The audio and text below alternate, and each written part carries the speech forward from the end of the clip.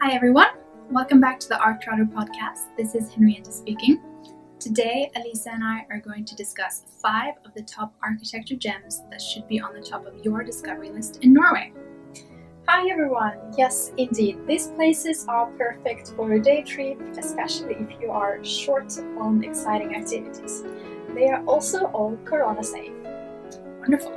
So let's go outside of Oslo and fly over to the north of the country in Tromsø, which has proven to be a super popular travel destination among Norwegians this summer.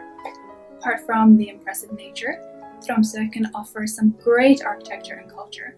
So let's start with the Polaria Aquarium and Museum in Tromsø. This is a fun one, and Polaris is actually the world's most northerly aquarium. It opened in May in 1998 and it was drawn by the GIF architects. The building was designed to uniquely mimic ice floes pressed upon the land in the Arctic. And the good news is that we all can now visit the museum because it was reopened with new guidelines in place regarding COVID-19. The aquarium was actually designed to be an educational and family-friendly experience as well. So if you have a family, bring your family along too. And now we move on to another site that's also in Tromsø, the Arctic Cathedral. Indeed, it actually got the nickname the Opera House of Norway because of its iceberg style and because it resembles the Sydney Opera House. It is located just across the harbour from the Polaria Aquarium, and it's also known as Tromsdalen Church or Arctic Cathedral. The church was built in 1965 and it was designed by the Norwegian architect Jan Ingvar Hovig, and still today it is extremely modern looking and it's a famous city landmark. And if you are arriving by aircraft, you can see it clearly from the air. Great! Now let's move on to the southwest of Norway, which is exciting. It's number 3 on our list and it's called the Trollstigen Visitor Center and it's located in Møre and Romsdal. This is a great one again if you love nature and road trips. Definitely. This one is located at the end of the tourist route across the Trollstigen mountain plateau in western Norway. And Trollstigen actually means the troll path. The Trollstigen Visitor Center is one of the 5 architectural projects along the way and offers fascinating views combined with amazing architecture designed in steel and glass by Romstad architects and completed in 2012. It is meant to showcase elements of dynamic water and static rock in order to blend with the surrounding nature. So this is actually an amazing opportunity to see some great contemporary architecture if you like hiking in nature. So you won't be left in the wild, so to speak. And speaking of hiking, if you go on a road trip in the west of the country, you should also check out the viewpoint in Gaulafjellet in Vestland. What can you tell us about this one?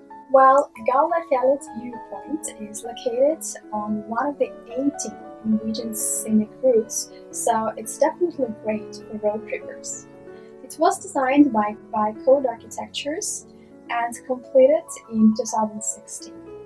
But what makes it unique is its unusual triangular shape and the fact that the building sits at the edge of a 700-meter mountain drop.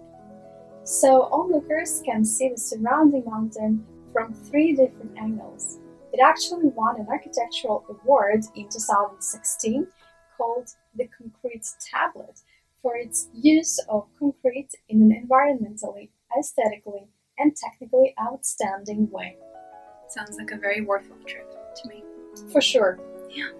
So finally, let's move back to Oslo, where we want to pay tribute to the government quarter that suffered in the terror attack in 2011, and it was decided to be demolished and replaced.